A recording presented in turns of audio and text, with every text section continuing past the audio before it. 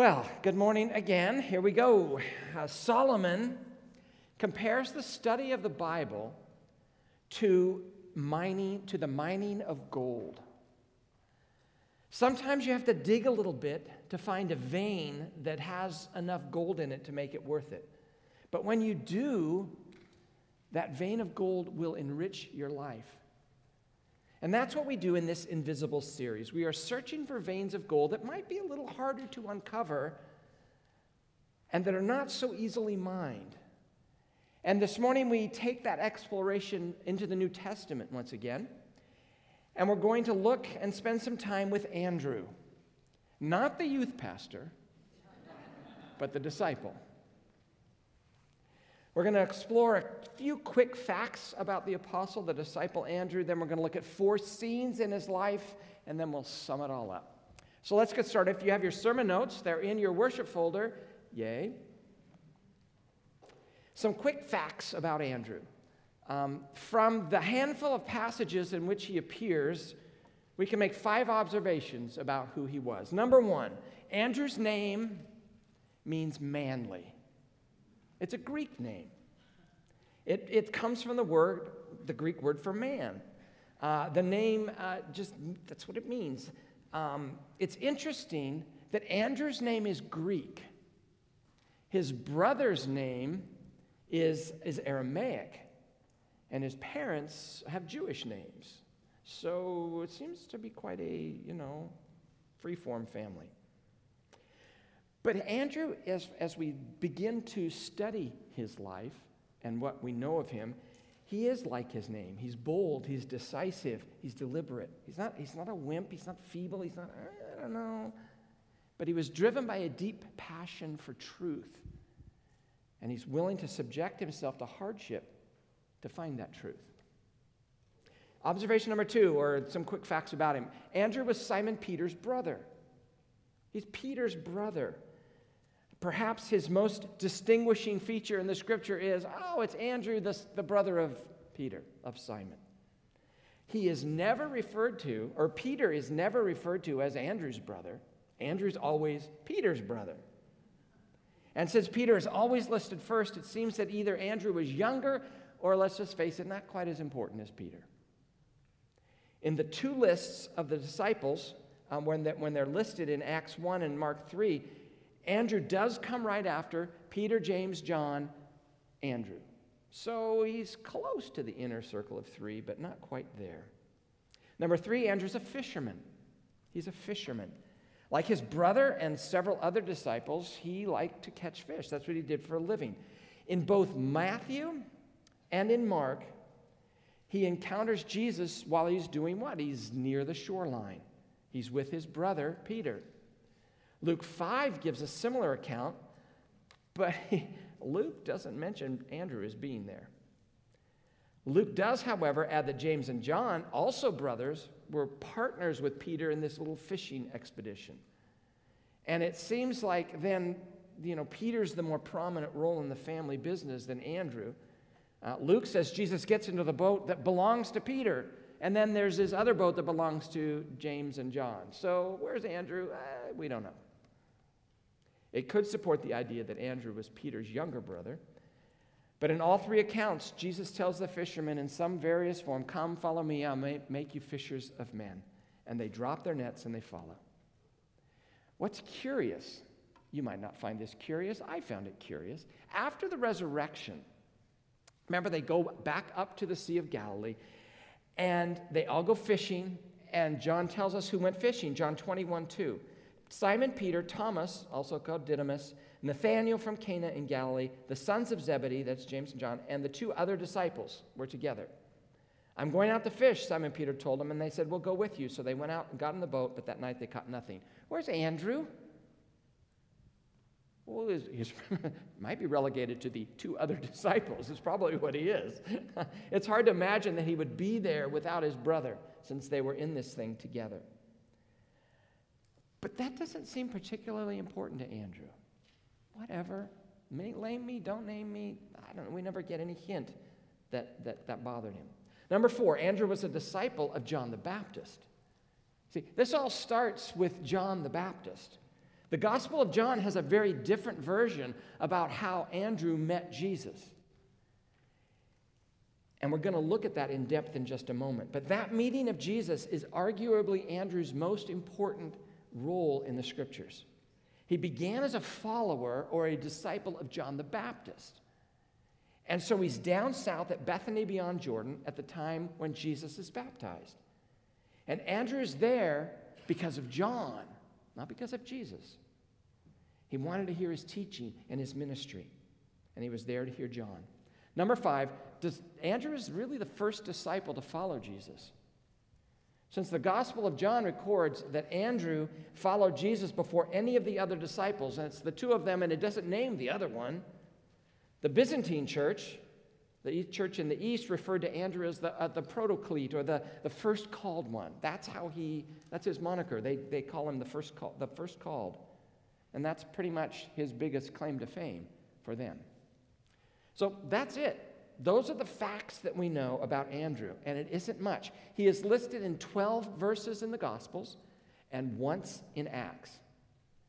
And the time in Acts is really just in Acts 1. It's right after the ascension, and it just lists all the disciples who were in the upper room waiting after they'd come back from that moment. And then the New Testament goes silent. Andrew never appears again. When we do find him in the Gospels, it's often just a casual reference in passing. Here's who was there, and it's Andrew's among them. He lived his life in the shadows. He lived his life in the shadow of his brother. There are, however, I think, 4 scenes in his life in which he is, almost important. And so we're going to look at those and see what we can learn from him. We're going to look at some geographical places. So there's a map here that kind of shows you where we'll be, so you get the idea. I guess I should have made those names a little bit larger. You see Jerusalem. That's where we'll end up.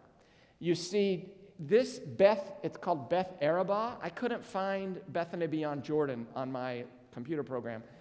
That's where it says it is, but it's on the other side. Bethany beyond Jordan means it's on the other side of the Jordan, okay, by definition. So that's about where it is, at the top of the Dead Sea. And then we have Capernaum at the top and Bethsaida, where he was really from, but lived in Capernaum. So those are the places we'll be. Down south, when I say down south, he's down at Beth Arabah, he's down at Bethany beyond Jordan. And the stories take place then at Bethany, at the Sea of Galilee, at Capernaum, and Bethsaida, and Jerusalem. So 4 scenes in the life of Andrew. Scene number 1 is at the baptism of Jesus. Have your Bibles, John chapter 1. John 1. Verse 35 says this: "The next day, John was there again with 2 of his disciples. When he saw Jesus passing by, he said, 'Look, the Lamb of God.'" So we know that Andrew was down south at Bethany beyond Jordan, initially as a follower of John the Baptist. He's far from home. He's hanging around John the Baptist. And John the Baptist says, "Oh, look, there's the Lamb of God." Apparently, he'd taken a break from his fishing position, his job on the Sea of Galilee. He's come clear down 75 miles south to hang out with John the Baptist. And what does that mean? Well, it means that Andrew is someone who is really searching and seeking and eager to find the Messiah. He's caught up in the preaching of John the Baptist, which was the forerunner of Christ, who was announcing he's going to come. And so Andrew's down. He wants to hear it for himself. And he gets caught up in this messianic expectation that John preached. Andrew couldn't wait. Is this the time when they're going to fulfill the covenant promises to David and to Abraham? Oh, man, I hope Messiah is coming and he's near. And so he goes down to Bethany, down in the south, to hear personally from John the Baptist. Verse 37 in John 1. When the 2 disciples heard him say this, they heard him say, "Behold, the Lamb of God," they followed Jesus. Turning around, Jesus saw them following and asked, "What do you want?" They said, "Rabbi," which means teacher, "where are you staying?" "Come," he replied, "and you will see." So they went and saw where he was staying, and they spent that day with him. And it was about 4 p.m. Andrew, Simon Peter's brother, was one of the two who had heard what John had said and who had followed Jesus.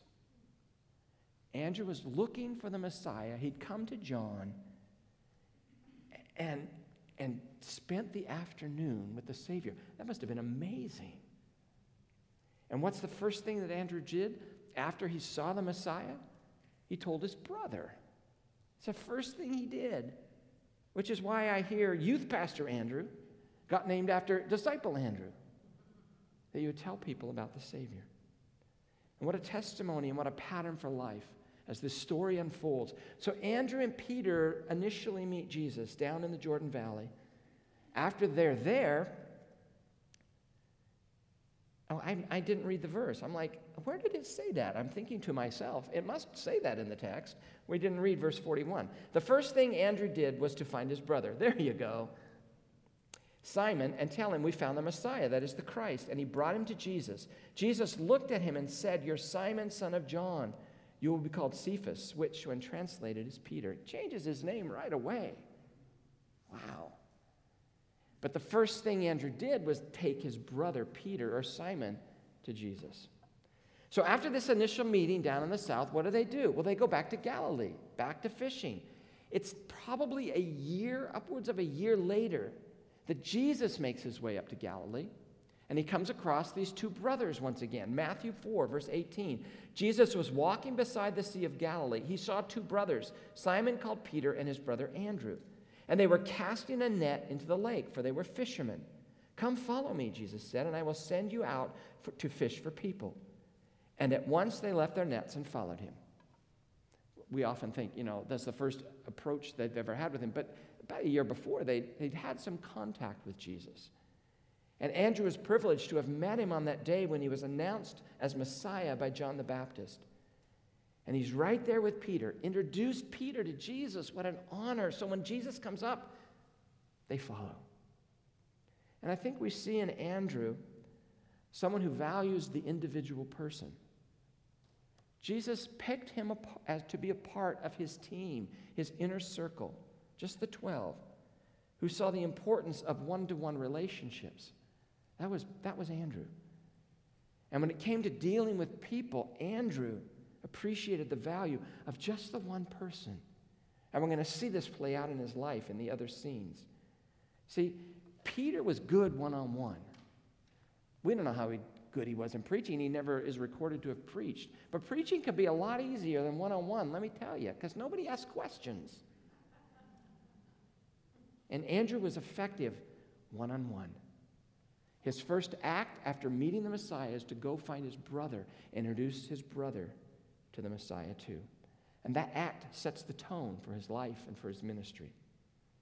Scene 2 is at the feeding of the 5,000, John 6. The next significant sort of role that he has is in John 6. Jesus is there out trying to get away. He's up in the north. There's another map, I believe. And up there he's in Capernaum. And I really got to remember to make those bigger. And you can see Bethsaida at the top of the Sea of Galilee. That's his hometown, but he's not really living in Capernaum. And so they're ministering out at Bethsaida, and then they go out into the wilderness, somewhere over there. They go, and they're just trying to get away, get a breath of fresh air. But the multitudes track him down. And it's just before Passover, about a year before the crucifixion.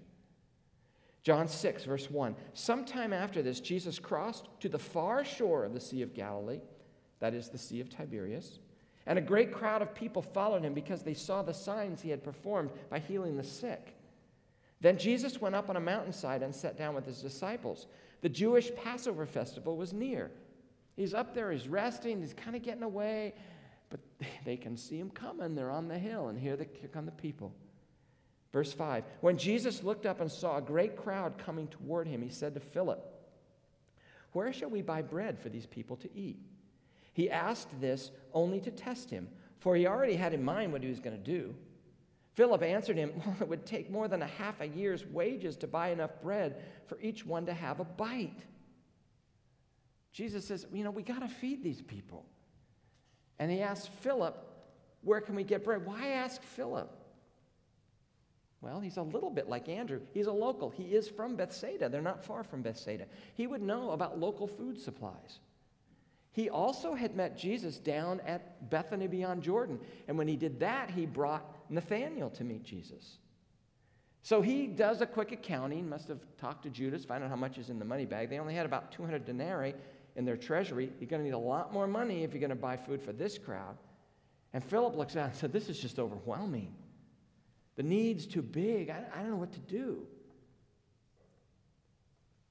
Enter Andrew, who had been kind of working behind the scenes, trying to figure something out. He'd found a boy who was carrying his lunch. Verse 8, another of his disciples, Andrew, Simon Peter's brother, lest we missed that, spoke up. Here's a boy with 5 small barley loaves and 2 small fish. But how far will they go among so many? Barley loaves are the cheapest meal you can get. It's just, that was the cheapest local grain, and it's what poor people ate. The fish are probably dried or pickled, maybe those, like those little sardine things. Ugh. Andrew's discovery of this boy is beyond, it's not going to feed all these people. What are you going to do? But he comes to Jesus, he makes this suggestion, well, at least we got this to start with or something. He's a man of common sense. He's the kind who kind of stabilizes and well, at least we've got this, Jesus. Now, it's going to take a huge miracle to feed all these people. I realize that, but here's what we got. But notice what he did. He introduces somebody else to Jesus. Who? The little boy. He says, here's the boy. He's got a lunch. Here's what I can do. I can introduce people to Jesus. And he knew this little guy met Jesus. The offering wasn't going to be enough, but I also know Jesus. And what's he going to be able to do with just this one lunch? You see, Andrew believed. Andrew believed in Jesus. And so Andrew did the best he could. Here's one food source. What, anybody else got one? He knew, I think, that Jesus could have created food out of nothing, and Jesus could have. But that's not the way Jesus likes to work. He likes to take what we have and multiply it. He wants us to be a part of it. He takes the sacrificial and often insignificant gifts of people who give them faithfully and multiply them, which is what he did here in John 6. Because you see, there are some people who aren't going to play in the band unless they can hit the big drum, unless they can get the attention. James and John and Peter, that's where they were, but not Andrew. He was more concerned about bringing people to Jesus. Here's a little boy who can meet Jesus because he's got a lunch.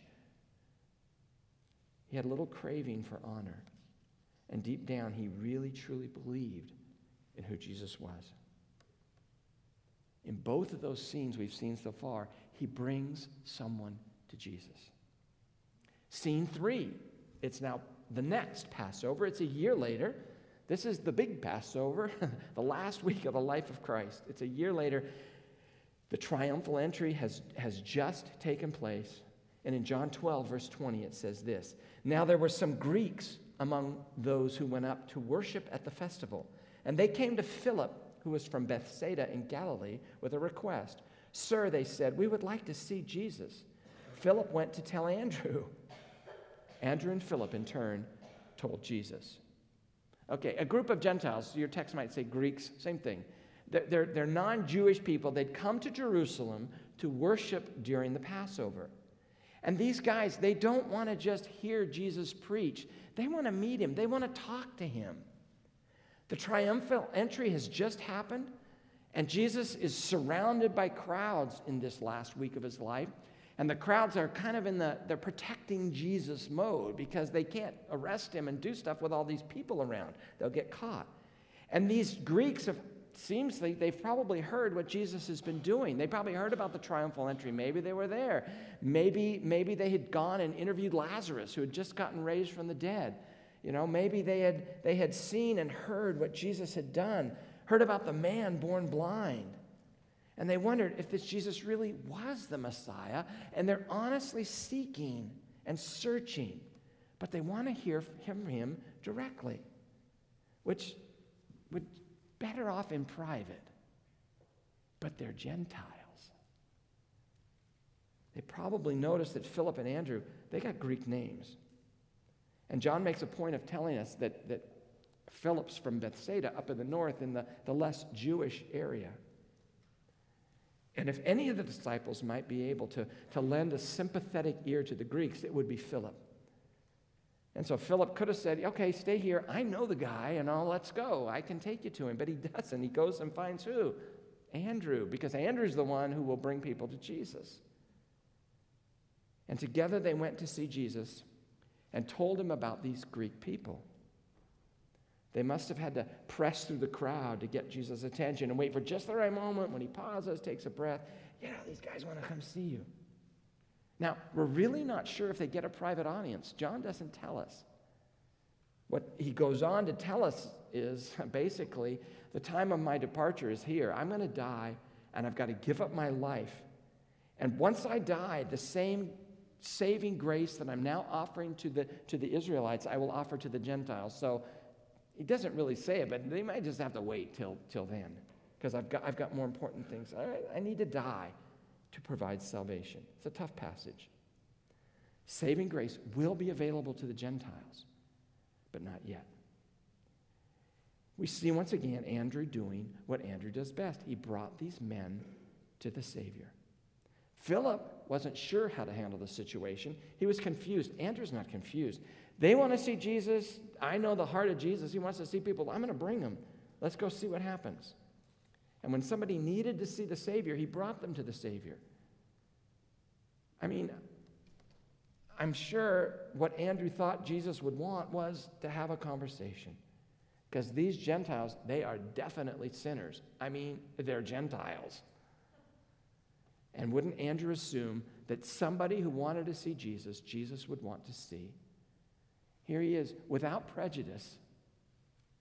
They're Gentiles. He knew Jesus, and Andrew found that Jesus was someone in whom he deeply believed and would want to talk to them. Scene number 4, last scene, really short. They're on the Mount of Olives. After the last week of Christ's life, you got the death, the resurrection. I'm sorry, that's not true. They're on the Mount of Olives, still in this last week of Jesus' life. Mark 13, verse 1. As Jesus was leaving the temple, one of his disciples said to him, "Look, teacher, what massive stones, what magnificent buildings. Do you see all these great buildings?" Jesus replied, "Not one stone here will be left on another. Everyone will be thrown down." Okay, he's predicting the destruction of Jerusalem. In verse 3, as Jesus was sitting on the Mount of Olives opposite the temple, Peter, James, John, and Andrew asked him privately, just the 4 of them, "Tell us, when will these things happen? What will be the sign that they are all about to be fulfilled?" Mark's the only one who records that it's just these 4 on the Mount of Olives as Jesus begins to give his Olivet Discourse. Andrew was like these other 3. He wanted to know about the future. He was curious about when the destruction of the temple would happen. And what would be the signs? How do we know it's near? He was curious. But Jesus, he doesn't tell them when. Jesus is more concerned about what? He's more concerned about preparing them for the trials that lie ahead. I'm not going to give you dates and signs. They didn't need to know the deadlines and the timelines. They needed to follow Jesus, which Andrew had done from his first encounter down at Bethany beyond Jordan. After that scene, Andrew disappears from the text, except for the list and the one mention after the ascension in Acts 1, where he's listed with all the other disciples. But as for scenes in which he showed up, that's it. That's all there is. So what's important from his life? What can we learn? What are some lessons? I think in these 4 scenes, we can discover what's really important to Andrew. And hopefully we can discover then what should be important to us. I think Andrew shouts down through time that 4 things are really very important. Number 1, what's of most importance? People. People. Andrew's a missionary. He brought people to Jesus over and over and over again. He started with his brother down in the Jordan Valley. He brought a kid with a lunch when he was up in Galilee. And then without any prejudice, he brought these Gentiles to Jesus. When Philip didn't know what to do, Andrew did. Bring him to Jesus. One of the things that is important to us is evangelism is best done in the context of relationships. And Andrew would agree. He's all about relationships.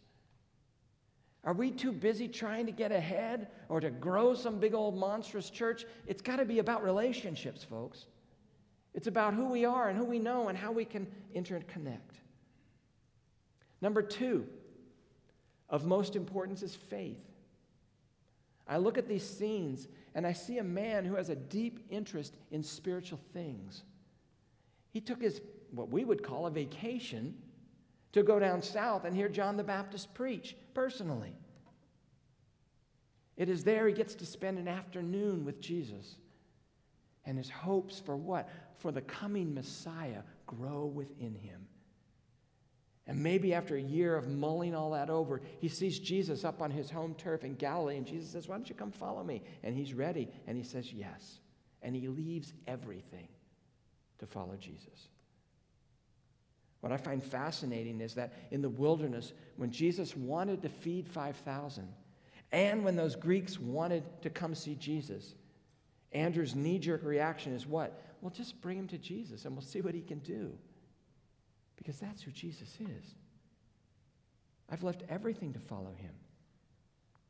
Something that seems impossible, it's okay. I'm with Jesus. Let's see what he does. What do we do when we face an impossible situation? When we decide something can't be done, most often we just don't do anything. If Moses had taken that attitude, the Jews would still be in Egypt. If David had taken that attitude, poor old Goliath, he'd still be running around taunting the Israelites. If Joshua felt that way, the walls of Jericho, you could visit them today as a museum. Because you never know in advance what God may do. So don't rule out the possibility of God stepping in.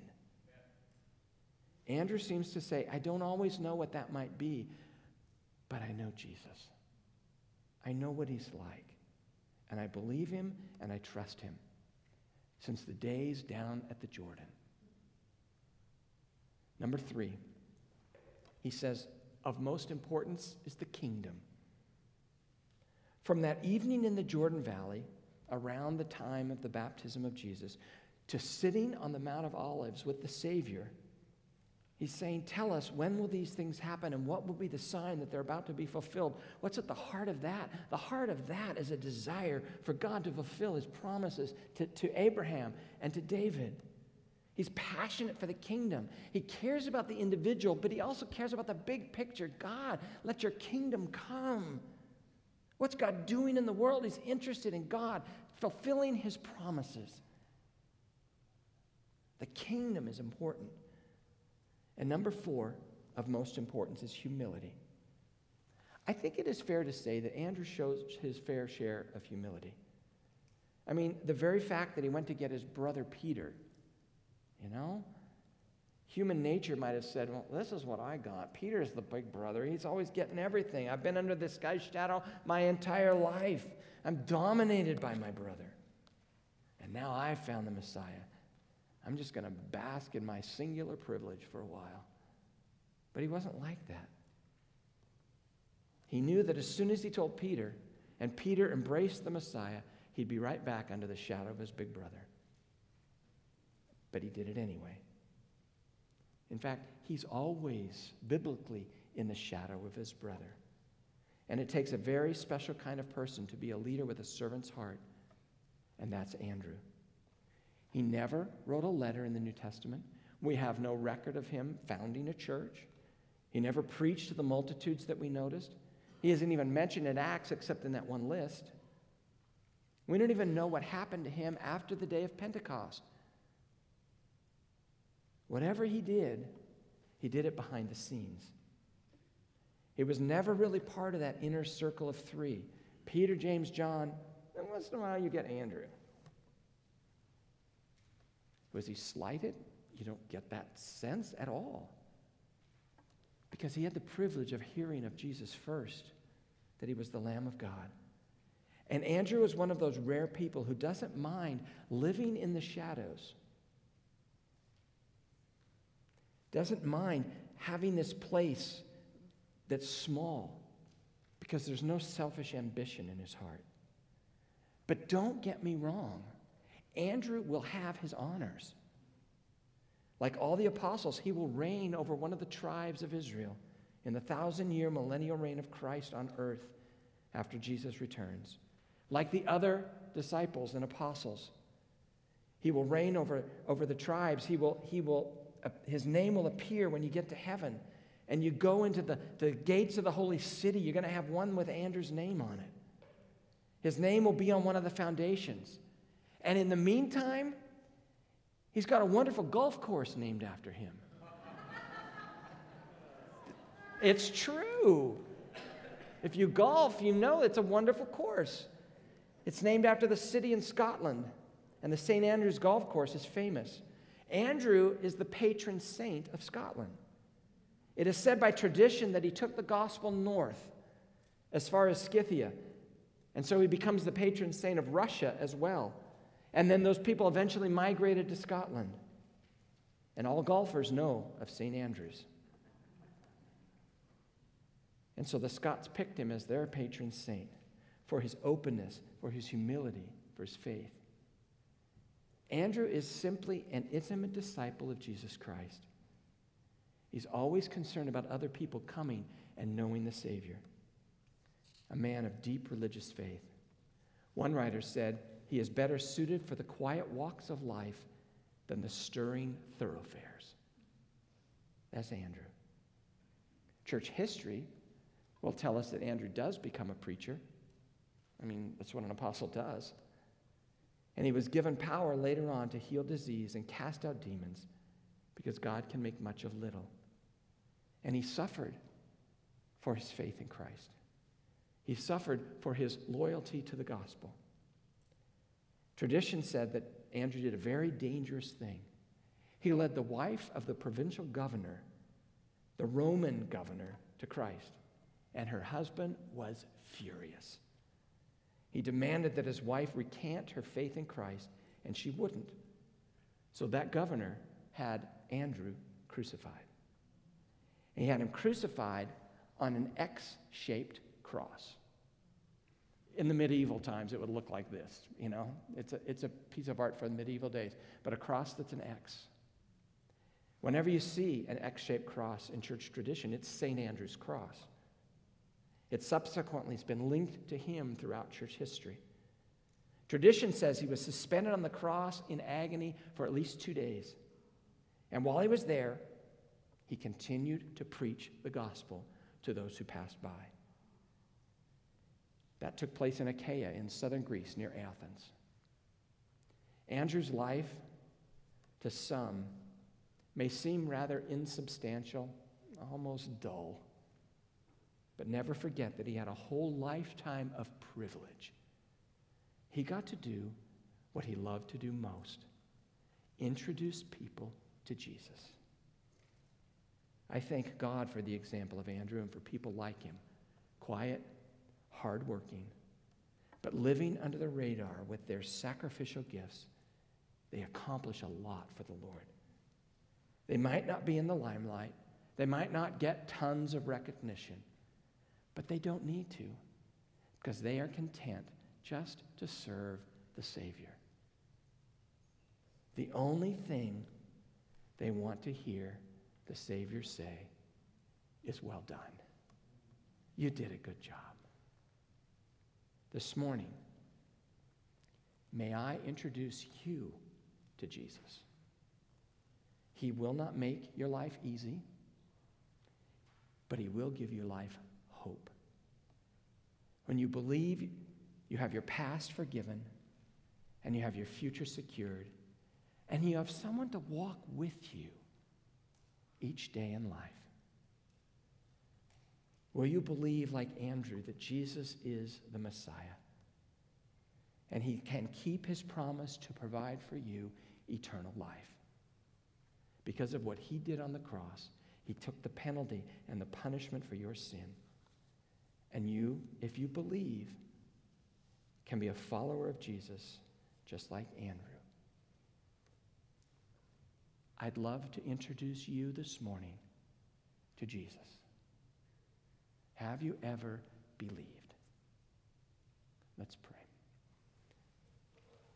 If you've never believed, you could just pray something like this, or you can think about it, put something on your Connect, and we can get together and talk about that. But if this morning you've never really believed or you're not really sure, you can just tell God something like this in your own heart. Father, I know that I've not followed, and I know that I've messed my life up. And I come today to meet Jesus.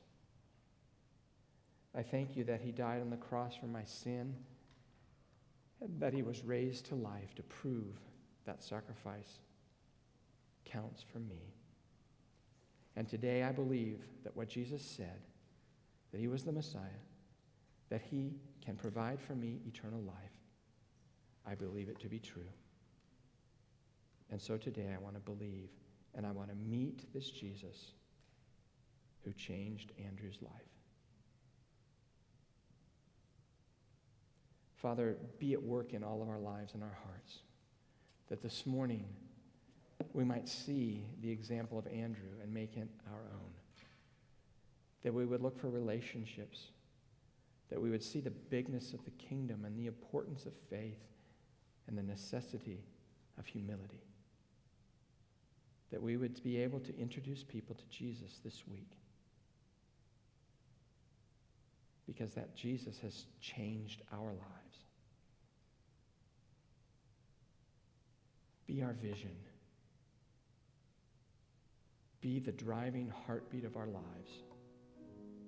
In Jesus' name, amen.